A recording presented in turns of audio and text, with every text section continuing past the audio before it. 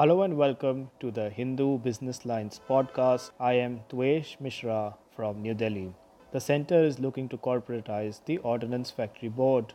Broadly speaking, there are two options on the table. The first being one large corporate public sector undertaking that takes on the responsibility of the OFB.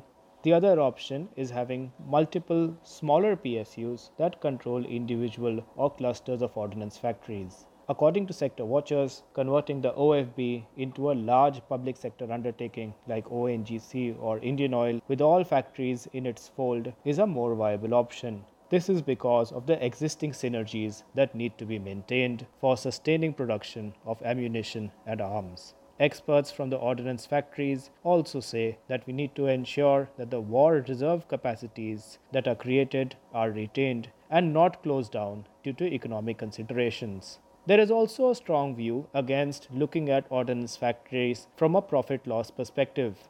Experts say that due to uncertainties of workload, sustenance of some factories might be difficult. These highly specialized factories cannot work alone on profit motives. For an artillery gun, the steel is made in the Metal and Steel Factory, Ishapur.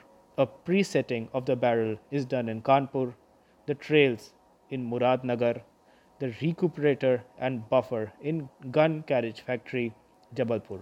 Some components in different factories and integration also in the Gun Carriage Factory, Jabalpur. They say that nowhere in the world everything is done under one factory. Same is the case with ammunition, mines, and others.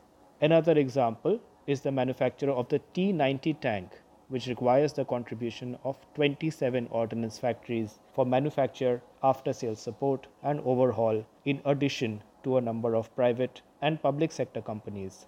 The final call is to be taken by the empowered group of ministers headed by Defence Minister Rajnath Singh. For more podcasts, log on to www.thehindubusinessline.com.